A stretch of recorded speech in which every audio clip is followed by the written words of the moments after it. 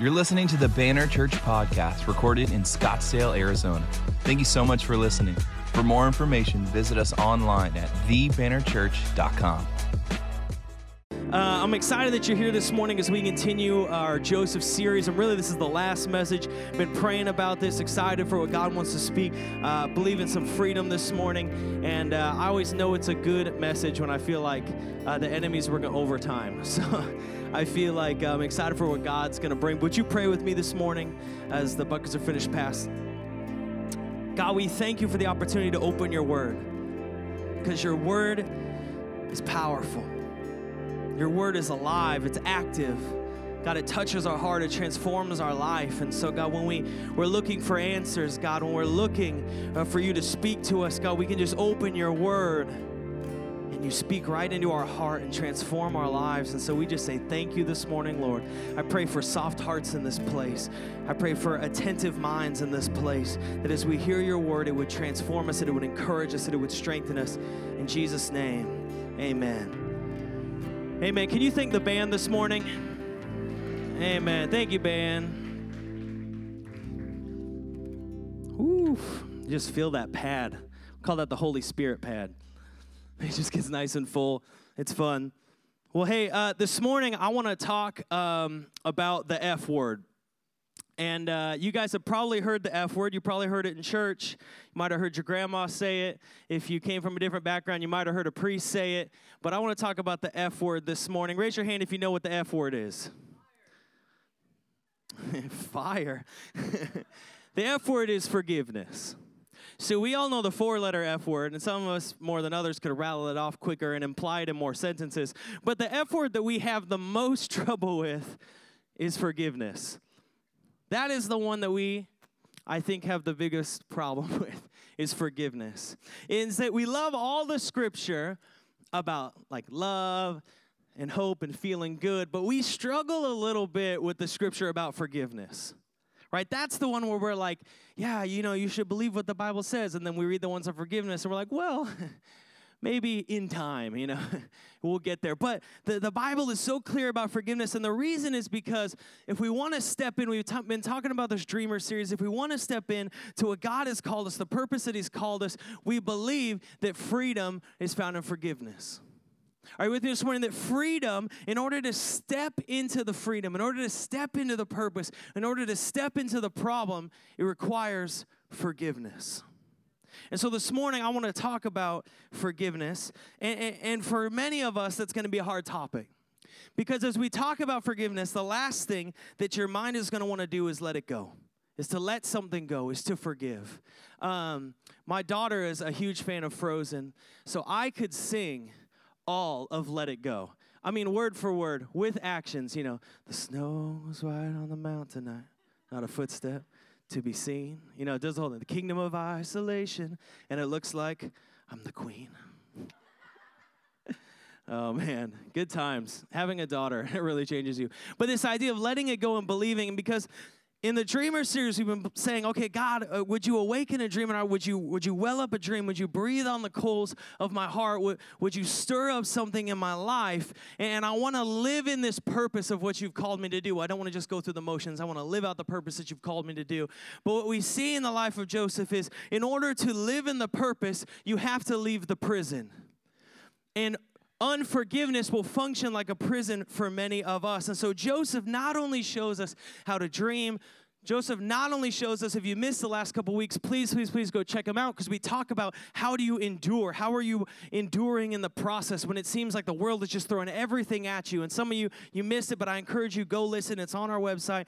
But we've talked about that and covered this idea of how to be faithful in the process. And now we're at the part of Joseph's life, at kind of towards the end of the story here, where we need to learn how to walk in the freedom of forgiveness.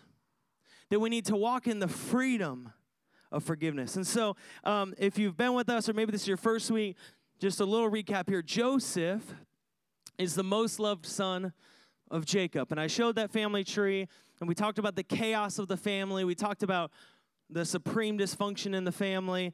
And Joseph is sold into slavery by his brothers. They're going to kill him. They sell him into slavery. He rises up the ranks in slavery, right? I mean, I guess as high as you can go as a slave, rises up the ranks, Then he's falsely accused of a crime. He's put in prison. He rises up the ranks in prison. We talked the other week about how crazy of an idea it would be to let a prisoner run a prison, because I feel like first thing you would do is let yourself out of prison. But he rises up and he begins to run this prison. He's then interprets a dream that the person he interprets it for doesn't remember him, but eventually Pharaoh has a dream, and so he's called up out of prison to interpret a dream from Pharaoh. It all goes well for him in this moment. Finally, he kind of gets like a moment of something good happening to him. And in this moment, he becomes the second most powerful man in all of Egypt. And at that time, likely one of the most powerful men in the world. And so his brothers come, and we talked last week, his brothers come back, and he encounters his brothers, and he encounters all of these feelings, and his family, it begins to be reconciled in this moment. And so now, where we are in Genesis chapter 50 is 26 years after his family reconciled. So for those of you who are trying to keep up on the timeline, Joseph is sold into slavery, and then he goes 22 years. So he's sold in at 17, goes 22 years. He's 30 when his family comes and begins to reconcile. Now we're 26 years after that moment. And what happens is that Jacob is older, and so Jacob finally passes away. And so the scripture we're reading this morning is right after Jacob passes away, and it's Genesis 50, starting in verse 15. If you brought your Bibles, great. I encourage you always, bring the Word of God. It's good. Or download the Bible app. It's a great app. Also, it'll be up on the screens, I believe, as well. So we're going to read through it and kind of walk through it, because it's a really interesting moment, because you would think Joseph went through all of these things, 22 years, and then he has this great encounter with his brothers, and you think like that's the ride off into the sunset moment. Saves them from famine, saves them all this. And yet 26 years later, look what happens. 26 years later, verse 15. It says, when Joseph's brothers saw that their father was dead, they said, it may be that Joseph will hate us and pay us back for all the evil that we did to him. It may be that Joseph will pay us back for all the evil that we did to him. So mind you, this is now 26 plus 22 years later. Think about that. Who's good at math? 48, right? Everyone with me? Yeah, we can all do that. 48. That's 48 years after this crime. 26 years after the moment where they supposedly reconcile. And the brothers realize our father is dead. And they said, it may be that Joseph will hate us and pay us back for the evil that we did to him. And so what you see here is they're admitting that what they're doing was evil, right? They're admitting this action was evil, and they still carry, this is crazy, all of this guilt in their lives. They still carry all of this guilt to this moment. And in their mind, what was keeping them safe was their father. So in their mind, in the brothers' mind, according to what they're saying here, the only thing that was keeping Joseph from murdering all of them and enacting judgment against them was their father. And so now that dad's gone, they're like, we're hosed. We're in trouble. And so they're afraid of this retribution, because I think rightfully so, Joseph had, we talked about this last week, the legal authority to enact vengeance against them. Joseph had the legal authority to kill these guys, and no one would have been like, yeah, you should not do that. He had all of the authority, all of the power to enact his own vengeance on his brothers. And for many of us, if we were, attempted murder, sold into slavery, and then we got into power and these guys came up, we'd be like, this is my moment. This is what I've been waiting for. And so the brothers assume that. And so what happens? We'll keep reading. Verse 16. So they, the brothers, sent a message to Joseph saying, your father gave this command before he died. So they think, okay, Jacob's gone, but we can still invoke our father. This is the classic. I didn't have siblings, but I watch siblings do this all the time. And they're like, well, dad says. Right, let me tell you, dads, your kids have said you've said things that you've never said. Like, I watched siblings be like, well, dad said it's my turn on the Xbox. And I was like, I know your dad. He hates this Xbox. He doesn't want any of y'all playing this. Like, I know for a fact that my child will argue with some future child and say, hey, my dad said this is my unicorn stuffed animal. Like, I can possibly keep count of stuffed animals or care, right? And so they begin to invoke their father. And a lot of commentators say that this invoking their dad was just totally made up. It was likely totally made up that they're trying to appeal to Joseph and say, listen, Dad said, don't kill us, please. Right? And so here's what happens in verse 17, which is a weird flex, but okay. It says, say to Joseph, please forgive the transgressions of your brother and their sin because they did evil to you. And now please forgive the transgressions of your servants of the God your father, they say. What it assumes is that Joseph hasn't forgiven them. Right? When they say, please forgive us, what they're assuming is over 26 years, he hasn't forgiven them for selling them into slavery, which we're likely to be hard on biblical characters, and I've never been sold into slavery. But I imagine if I had been sold into slavery, I don't know what the time frame on letting that go would be. 26 years might not be enough, right? Some of us had stuff happen 26 years ago that we haven't let go. I mean, 26 years, it sounds like a lot in that number, but for them, it was perfectly reasonable to think, we're in serious trouble. Like, we're in serious trouble. If Joseph kills us, he gets all the money. If Joseph kills us, he gets all the wealth. If Joseph kills us, he's not only okay legally to do it, but he gets everything. And so we got to figure out a way that we do not die and all of our families do not die, because nobody surely can get over this. Nobody surely can move through this. Nobody surely can forgive us for what we have done. And it says Joseph weeps. Joseph weeps, he cries. He cries out loud, he weeps. But why does he weep? He weeps because his brothers really do believe that he's going to enact vengeance. He weeps because his brothers, for 26 years, have lived with fear. For 26 years, they've lived with doubt. For 26 years, they've lived with guilt. For 26 years, they lived with anguish. They've been a slave to the past. For 26 years, Joseph is released. Joseph is living the dream. Joseph is out of prison, and yet for 26 years, his brothers have been trapped. And so what does it say? Verse 18 says, his brothers also came and fell down before him and said, behold, we are your servants. And we see this moment of humility from them. I think humility is often a gateway to freedom. God loves to work in humble hearts. Verse 19, it says, but Joseph said to them, do not fear, for am I in the place of God? Okay, just stop there for a second. Joseph's response is, am I in the place of God? See, I know me, and I know in that moment, like, you got some power, you got some authority, you want to, really like establish your authority. But Joseph says, am I in the place of God? Joseph knew he is not in God's place. Joseph knows I had the right and the ability to bring retribution against my brothers, to take judgment on them for how they hurt me, right? I can finally get back at them for all that they've done to me. I see people like post and say things all the time, like, when I finally make it, I'm going to show the haters. And let me just tell you, people that hate always hate, and it doesn't matter if you're rich or successful. People that have that attitude will always have that attitude. You're not showing anybody. You're just hurting yourself, right? But Joseph knew judgment belongs to the Lord, which is interesting. Romans 12:19 says this, do not take revenge, my dear friends, but leave room for God's wrath. That's a scary phrase. For it is written, it's mine to avenge, I will repay, says the Lord. I've heard it said, Ravi Zacharias, if any of you guys listen, he talks a lot about social justice. And I was at a talk that he did at ASU, I don't know if some of you were there, and he talked about social justice, right? Justice in the world. And he said, social justice is an impossible concept if you do not believe in eternity and the judgment of the Lord. It's impossible that judgment will be properly served on this earth. It's impossible that judgment for the way that people have hurt others could possibly ever be covered by a response or an action on this earth. And we're going to drive ourselves crazy trying to sit in God's judgment seat. Now, important, I'm not saying that there's no justice.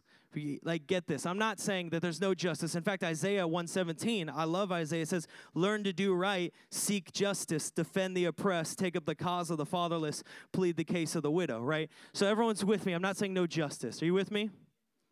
Are you with me? I'm going to make sure we're good. I don't want you walking in here with some weird theology about let people beat you up in the street and then, we should, don't call the cops or something. Call the police. But I think it's important that when we place ourselves in God's judgment seat, we remove the opportunity for true justice by him, because you're never going to do as good a job as him. We feel, and that when we hold on to unforgiveness, it's often because we feel like there was not sufficient justice. That we hold on to it as a way to punish or continually punish because we don't believe that there was sufficient justice. I think it would have been easy for Joseph to hold on to unforgiveness. Because not only did the people that tried to kill him and enslaved him not go to jail, you know what they got? Super rich. So not only did the people that hurt him not get punished in a judicial sense, they got so wealthy. The part that we skipped over in Genesis talks about how Joseph had all the grain, and all the Egyptians came and sold their property and their sheep and their cattle and all that they owned, and then eventually themselves to Pharaoh in order to get grain. Meanwhile, Joseph's family are raking it in. Right? They're bringing in all the money. So a whole people become slaves to their own leader, and Joseph's people are successful. Joseph's brothers do really well. Joseph's brothers are making it big. But in order for Joseph to walk in the freedom, to walk in his purpose, to walk in his life, there had to be forgiveness, and he had to take himself off God's judgment seat. Are you with me this morning? He had to remove himself off of the seat of judgment. See, because evil does not control eternity. In the end, justice belongs to the Lord. In the end, justice belongs to God. And if we try, this is crazy, if we try to take that position of judgment, then we lower the level of justice that is served and increase our level of bitterness that is held. If we begin to say, I'm responsible for this, I'm going to hold on to it, I'm going to punish, I'm going to judge, and what happens is we begin to lower the true level of justice that God wants to serve, and we begin to say things like, God, I'm okay with your grace for me, but I want judgment for them. God, I'm okay to receive the fullness of the judgment for me, but I want justice for them. Verse 20, he says this, I love verse 20. As for you, you meant evil against me, but God meant it for good, to bring it about that many people should be kept alive as they are today. This is like one of my favorite attributes of God, is that the enemy tries to destroy, and he tries to beat down, and there's brokenness and hurt and pain in this world, and yet God takes what the enemy meant for evil and can use it for good. That God can take what the enemy meant to destroy, and still, it's like, how can anything come out of this? And I don't know the answer. God does. That God can take what the enemy meant to destroy and bring some good out of it. And so we wonder, how can Joseph respond this way, right? So much evil has been done to him. How is he not living just locked in the trauma of his past? I mean, I'm not saying he doesn't have issues. I'm not saying he doesn't probably pray to God. I'm not saying he couldn't use some counseling. I'm not saying any of that. I'm just saying, how does he respond so favorably with such confidence? And it's this, is that Joseph knew that his life and the fulfillment of his dream was in the hands of God, not in the hands of men. I hope you're following me this morning, because he could look back over his life and see all of the evil that was meant to destroy him. And yet what he could also see is all of the places where his life was in the hand of God and preserved him and sustained him and made a way for him. And that God was fulfilling a great purpose in him, not because of what man had done, but in spite of that. That he was doing something. God has the power. God will fulfill the dream. We trust in God, not of man. That's what Romans 8:28 says. And we know in all things that God works for the good of those who love him, who have been called according to his purpose. See, do you know that you've been called according to God's purpose? Some of us, we have a hard time getting that because of the evil, like in Joseph's life, that's been done against you. You have a hard time even wrapping your head around, and that's okay. It took Joseph, this is 26 years. This is process. Don't be afraid of the process. No one's saying you got to be all together right now on Sunday morning. You're in process, and that's okay. But see, in my life, I realize that my problem is I'm human, and I only see things from my side. There was this example there was a preacher, and he had this bookmark, and on the back was all this embroidered twine, and it was all wound together, and it was all knotted and strained. And when he would go meet with somebody, he would ask them, and they would be struggling, why? And they would ask that question, why, and why, and why, and why? And he would show them this bookmark, and he would say on the back, through the knotted twine, he'd say, what does that say? What does this say? They'd be like, I don't know, I can't see it. And he would turn it over, and on the other side, it would say, God is love. See, on their side, what we could see, the side that we could see, we just couldn't put it together. But God sees every side, because our life is not in the hand of men, it is in the hand of God. And Joseph gave his life into the hands of God. And so when we choose to trust God, we choose to trust someone who sees all sides. And that's what Joseph did. I mean, look at his life. For those of you who haven't been with us in the series, I'll just explain it to you. If Joseph never went to Egypt, he would have never been sold to Potiphar. If Joseph was never sold to Potiphar, Potiphar's wife would have never falsely accused him. And if he hadn't been falsely accused, Joseph would never have been put in prison. And if he hadn't been put in prison, he wouldn't have met the cupbearer or the baker. And if he hadn't met the cupbearer and the baker, he would not have interpreted the dream. And if he would not have interpreted the dream, he would have not had the opportunity to interpret the dream for Pharaoh. And let me tell you, obviously I know how the Lord works and he can work beyond things, but if he doesn't interpret the dream of Pharaoh, there is no stockpiling for the famine. And if there's no stockpiling for the famine, then his family cannot come to Canaan or to Egypt to get food. And if his family cannot come and get food from Egypt, you know what happens? They die. Do you know who Jesus came through?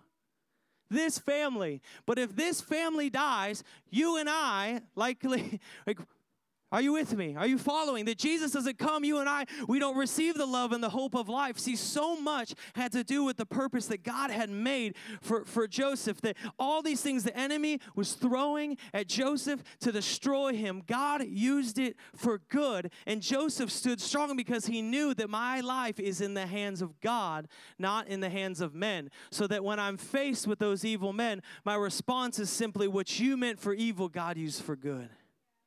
What you meant for evil, God used for good. See, the world said, take vengeance. The world said, you should pay these guys back. Do you have any idea what they stole from you? Do you have any idea what they robbed from you? Do you have any idea the years of their life that they've taken? And Joseph replies, and it just is an incredible moment, am I in the seat of God? Verse 21, he continues, and it says this, so do not fear, I will provide for you and your little ones. Thus he comforted them and spoke kindly to them. This is a powerful moment. Here's Joseph. Now he's got to be 56 years old, and he's looking at these families of his brothers, and he's looking at their young ones, and he's saying, hey, when I was young, when I was vulnerable, you tried to kill me, but God saved me, and because of God, I now can reply in compassion and say, I'll protect your young ones. I'll protect your little ones. I know I have all the authority to wipe out your whole family, but I'm going to protect them. I'm going to care for them. And it says he spoke kindly. Joseph is being kind to the very people that tried to kill him. Think about that. He's being kind to the very people that tried to kill him. I recently, this week, read a story about a Holocaust survivor who was struggling with nightmares. And so she went to a therapist and asked her, and she said, well, why don't you just start writing letters to people? So she started writing letters to Nazis. And she ends up encountering a former guard at Auschwitz and where they had the gas chambers. And she finally convinces this person, because they were denying that these things ever happened. And so she convinces this person, go with me to Auschwitz and put a stamp on it and say this happened. Mind you, this is her and her sister that were tortured all throughout her life. And so he does, and he goes. And all of a sudden she goes back and she thinks, this person did something for me. And I know they tried to do evil against me, but now what do I do? And so she goes home and she begins to write a thank you note to a Nazi as a former Jewish person in a concentration camp. And she said when she wrote that note and sent it, she felt the freedom. She felt it leave her and release her. How can you show such compassion in the face of such hurt and such pain? How can you forgive? For Joseph, it was because Joseph knows God, and he trusts that God is who he said he is.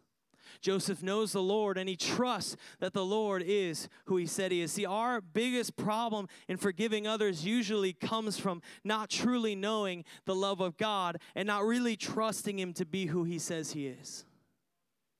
Not really trusting the Lord to be all that he says he is. We try to hold on to the control. We try to hold on to the power. We try to hold on to the hurt because we think it gives us power. We don't realize it destroys us. We don't realize it erodes us. In the church, so often we've so minimized the power and strength of God that now we don't even realize that vengeance is his, that judgment is his. We've made him so weak and small and adorable that we don't realize that he's your Abba Father and he's strong and tough and mighty, that he will rule for all eternity, that someday he's coming back to judge the world. We've made him so small and tiny and acceptable and adorable and Instagrammable that we've made him weak, and then we don't believe he is who he said he is, and he says, vengeance is mine, says the Lord. And we don't like that because it doesn't fit into 2018 church, because I'm just supposed to tell you all the love stuff. And of course, love is the foundation. We've done 6 weeks of love. Now you get forgiveness. But we don't like that because it's scary, but it's important because our God is strong and he loves you with his strength.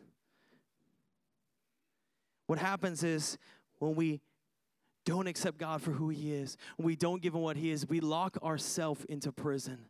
And we allow rot into the roots of our life. In my garden, I recently had some root rot in plants, and everything looked fine, and then one day they wilted and died. And I was like, what happened? And so I dug up the dirt. When I dug up the dirt, I found all this fungus and rot that had been working under there for a long time. And you'll see this in people that they'll just be all fine, and all of a sudden they'll just wilt. And you're like, what happened? But as you begin to dig up the soil, you realize under there was this root rot, this bitterness that had crept in, this unforgiveness that had crept in, and they thought it gave them power, but really it put them in prison. That's why Jesus values forgiveness so much. I don't know if you knew this, but Jesus really values forgiveness. He came to bring it. He came to teach it. That's why when Jesus is in Matthew 6:12 and he's teaching the Lord's Prayer, he says one of the hardest things in the Lord's Prayer. It's easy to ask for daily bread. It's a little harder to, and forgive us our debts or sins as we have also forgiven our debtors. I like the bread part. That part's awesome because I love bread. I don't so much like the forgive as I'm forgiving. And now this is important because I'm not saying like, oh, you know what, I forgave 7 times this day, but I was forgiven of 8 of my sins, so I'm at a mismatch and now I got to make it. That's not how it works. It's a gift of grace. But Jesus says something, this is intense, so bear with me because I'm going to explain it. Matthew 6:14 through 15. For if you forgive others their trespasses or sins or grievances, for if you forgive others your trespasses, your heavenly Father will also forgive you. But if you do not forgive others their trespasses, neither will your Father forgive your trespasses. Everyone went, dang it. Right? Does everyone think that's kind of intense? Jesus is kind of intense, right? The phrase that people are using all the time is Jesus is kind of savage. He's kind of intense sometimes.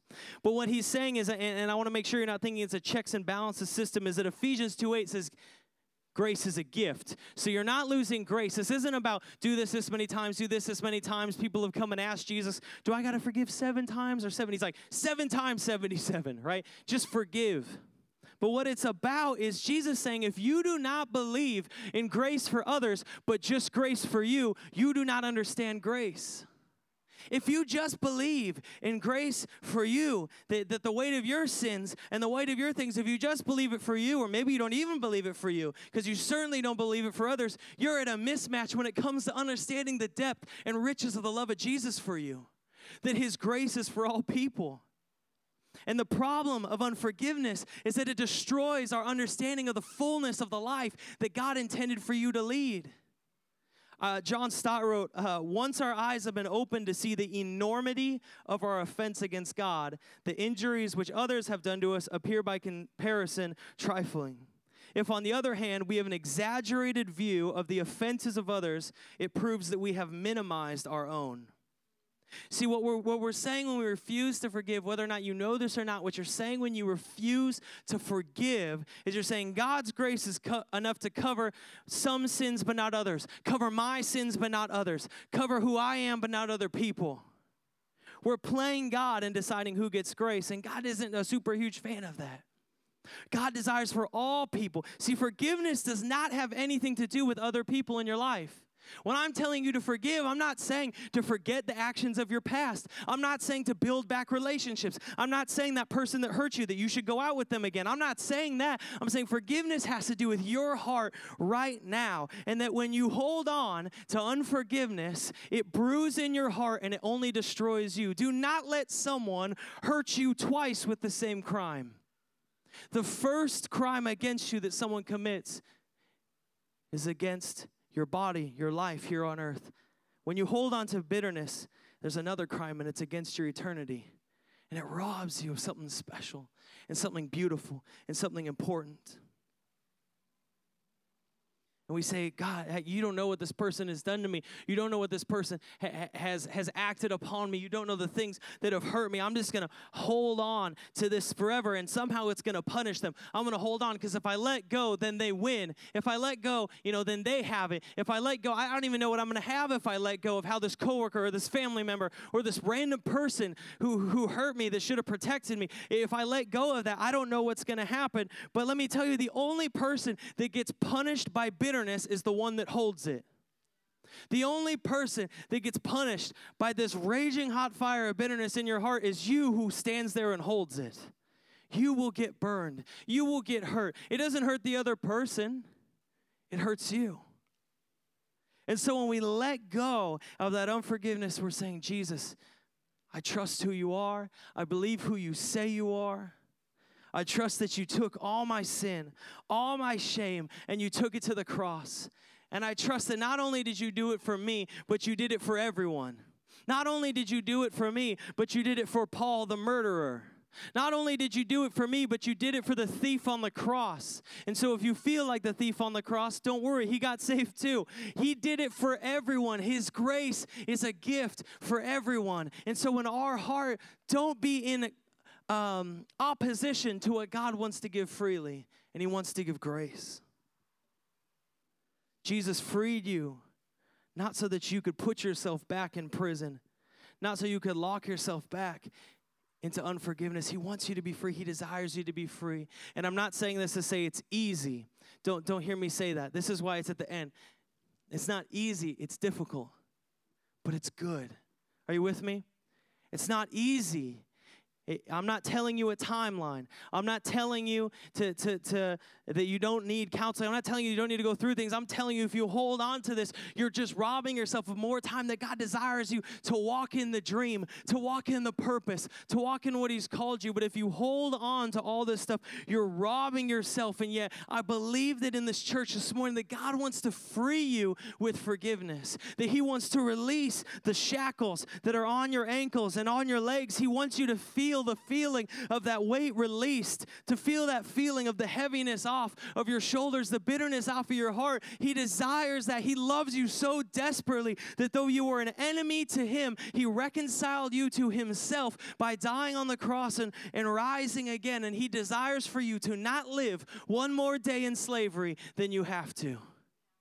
See, Joseph was in prison, but if he sat there in his bitterness, he would have never stepped into the promise. If he sat there in slavery, in prison, and he said, I'll never forgive them for what they did, he wouldn't be standing in the promise. But he released what was in his heart. He released, come on, you got to know there was a little bit of bitterness in there. You got to know there was some hurt. You got to know there's some rage. You got to know there was some just bare knuckle punching on that cell wall of anger. You have to know that happened, right? No one just sits in a prison cell for 22 years and is chill about it. He had some stuff going on in his life, and yet in order to walk into the dream, he had to walk out of prison. And God is calling some of you this morning to step out of the prison of bitterness into the promise that he's called you. Are you with me?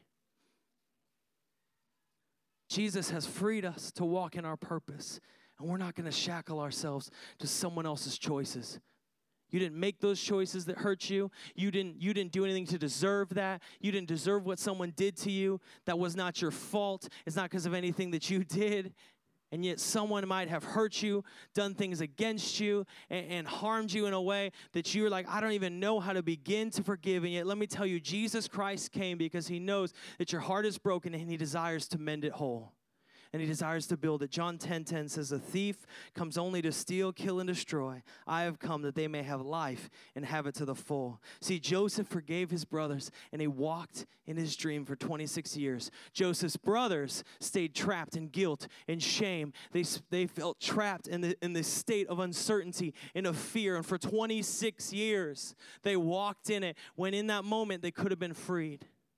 In this moment today, in this place, at this church, when you came in, you didn't know this, but you can be free of the bitterness that tries to hold your heart. Would you stand with me? I'm going to invite the band forward. I call this sermon the freedom of forgiveness because I believe that some of you, God just wants to set you free and release you. God wants to deliver you. God wants to open up doors. And I don't know what's hurt you. I don't know what situation. I don't even pretend to know. Some of you guys have suffered more than I could even imagine, and you're such incredibly strong and mighty people, and it blows me away when I talk to you about what you faced in your life. And yet I know that if you came in the prison of bitterness, God wants to release you into the freedom of forgiveness. If you came in shackled to the things of your past, you can't walk in your dream. We're talking about dreamers. We're talking about the future. We're talking about the promise. We're talking about what God's called us to do. We're talking about all these things, but you cannot walk into that if you're still chained to the wall in your prison. But Christ has already broken the chains. Christ has already released you. You only stay in the prison if you decide to. You only stay there if you want to. We think people are holding us. We think they're keeping us there. We think, oh, you never know, but you only stay this morning if you want to stay. But if you want to be free, Christ released you into freedom. Would you close your eyes with me? I just want to focus on this picture. Picture, if you can, if you've ever seen a prison, been in a prison. Picture the, mess hall lunchroom. Picture where people are eating. There's tables, and you're sitting down at a table. Just picture this. You're sitting down at the table. You can just see the walls are that like whitish, greenish color. It's not one or the other. And you're sitting there at the table in prison. And you've been here for a long time. And you're sitting there, and yet here in this moment, while you're feeling lonely, isolated, trapped, Jesus comes walking in and he sits down with you. And you feel so unworthy. And you feel like, why is this guy even sitting with me? And yet as he sits down, you can just feel the love radiating off of him. And he looks at you and he says, are you ready to go? And you say, Jesus, but I'm in prison. Have you looked around? Just picture this. You're looking around at all the doors and you're saying, Jesus, I'm in prison. Yet as you're looking around, you're realizing that every door is open. You're realizing that you're not shackled. You don't have the cuffs on. You're not hooked up feet and hands. You're looking around and you're realizing there's no guards. There's no doors. There's not even other prisoners. It's just you and Jesus. And in this moment, you're realizing, where am I? And Jesus is saying, it's time to go. Because I've already opened the doors. I've already broken the chains. And you and I can walk out of here into the freedom of forgiveness as soon as you're ready.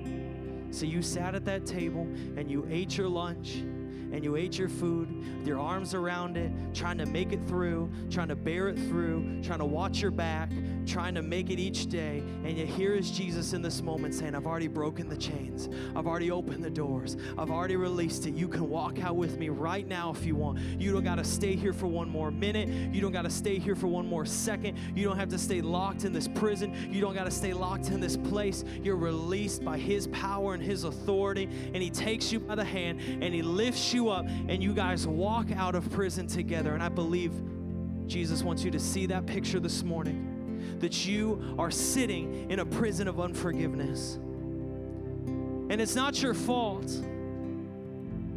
but it still hurts. And you've tried things, you tried letting it go.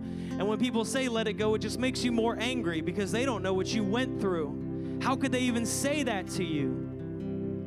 Yet I believe this morning the Lord wants to speak to your heart with compassion and tenderness as someone who knows I don't know as your pastor. Every eye closed, every head bowed. I don't know as your pastor, and I would never pretend to know. But the Lord knows, and the Lord sees you, and the Lord desires in this moment to take you out of prison into freedom. And all He's saying is, will you open up your heart? Will you release it? Will you take whatever's in there that you're holding on to, and will you lift it up to me and say, God, I let this go. I release it to you. I release it to you in the name of Jesus. I release it to you. I don't want to go one more second with these chains. I don't want to go one more second in this prison. I want to walk in the freedom of forgiveness. I want to walk in the freedom and the life. I want to feel those shackles break off. I want to feel the yoke around my neck come off. I want to stand up straight. I want to run. I want to jump. I want to fly. I want to be a part of life. I want to live it to the fullest. So I'm taking all this stuff off and I'm leaving it behind in my cell and I'm walking out with Jesus in the name of Jesus this morning. And He's asking, will you take that and will you release it? And with every eye closed, every head bowed, if you have unforgiveness in your heart, bitterness in your heart, hurt and pain in your heart, here's what I want you to do. I just want you to put your hand over your heart. Take all that bitterness, take all that pain, take all that hurt, take all those things that the world can never understand, but only God can understand. Take all those things and just lift up your hand and release them to Him. Just take all those things in your heart, feel all those things, list all those things in this moment, and just lift up your hand and release it to Him. Just lift up your hands and release it to Him. Surrender it to Him. Surrender it to Him in this moment. Lift them all the way up. No one's looking at you. This is you and God. If you want it to go, if you want to walk in the freedom, lift it up and release it in the name of Jesus. Lift it up and release it in the name of Jesus. And feel it go. They hurt you. They were supposed to protect you, and you've been holding it, and God's saying, I got a purpose for you, I got a mission for you, I got a plan for you, but you got to release it. You got to give it to me, and by the power of all the Spirit, I can heal your heart. Release it to Him. Come on, lift it up in this moment. All around this room, lift it up. Yes, yes, yes. Jesus, Jesus, Jesus. Yes, God. Come on, just leave it lifted. If one hand gets tired, switch to the other. Lift it up to Him. Say, God, I release it right now in your heart. Come on, allow that release. We're not quite there. Come on, we're not quite there. Come on, you still think this is an act, but this is freedom. He's trying to free you right now. Release it. Come on. I know you're here. Release it. You think no one understands, so how could they even say this? That's right, but the Lord brought you here on this day for a reason, so you could hear His word through the Scripture. Release it, release it, release it, release it. Come on, release it, release it, release it. Release it. Say, God, I trust you. I give it to you this morning. I want to pray for you. If that's you, just leave your hand up. If that one got tired, switch to the other one, lift it up. If they're both tired, have your friend help Moses style and just lift them up. And we're going to pray this morning a mighty release in your life and freedom by the power of Jesus Christ over you. And I want you to receive that. This has nothing to do with me. Trust me, if I wanted to preach a message, it was really get everyone. I'd talk about something that was really like funny. But this is for you because I believe God's called you to be here this morning to feel that release. So lift your hands. We're going to pray together, and then the worship band's going to lead us, and we're just going to declare the authority of Christ. God, I pray over these people right now in this moment. I pray in the name of Jesus. God, as they're taking all these things in their heart, all these things in their life, all the things that have built up, all of that bitterness, God, all of those things, I pray by your power, God, not because it's an engineered moment, not because they feel like they have to, but because right now, Holy Spirit, you're moving in their heart, and you're saying, I want you to walk in the freedom of Jesus Christ, no longer a slave to the past, but the freedom of Jesus Christ. And so, God, I pray over them. You see their hearts. You see what they're facing. You see what they've faced. You see the hurt. You see what's come before. And so, God, we just release it to you in the name of Jesus. God, we surrender it to you. God, whatever it is, God, whatever has had a hold, whatever bitterness, whatever pain has had a hold, we release it today. God, you've already won the victory. God, you've already won the victory over sin. You've already won the victory over shame. You've already won the victory over the grave. You've won it in the name of Jesus. And so, God, I pray your authority over these lives, that by the power of your Holy Spirit, you would release us from any bitterness, release us from any anger, release us from anything that still holds on in unforgiveness. And God, a release by the power of the Holy Spirit to walk in the freedom of Jesus Christ. Feel that in the name of Jesus, a release over your life by the power of the Holy Spirit. Feel it come off your shoulders. Feel it come off your heart. Feel it release out of your chest. Feel the release of the pain and the tension in your neck. Feel that release and that pain in your heart. And allow God right now, by the power of the Holy Spirit, to minister to your life in the name of Jesus. Allow him to speak to that, to release it by the power of the Holy Spirit. If someone hurt you, don't carry it for one more second. Don't leave the door with the shackles you came in. Go out in freedom in the name of Jesus. Release it. Release it. Release it. Release it. Release it in the name of Jesus. Release it in the name of Jesus. Release it in the name of Jesus. Freedom through the Holy Spirit in this moment. Freedom through the Holy Spirit in this moment.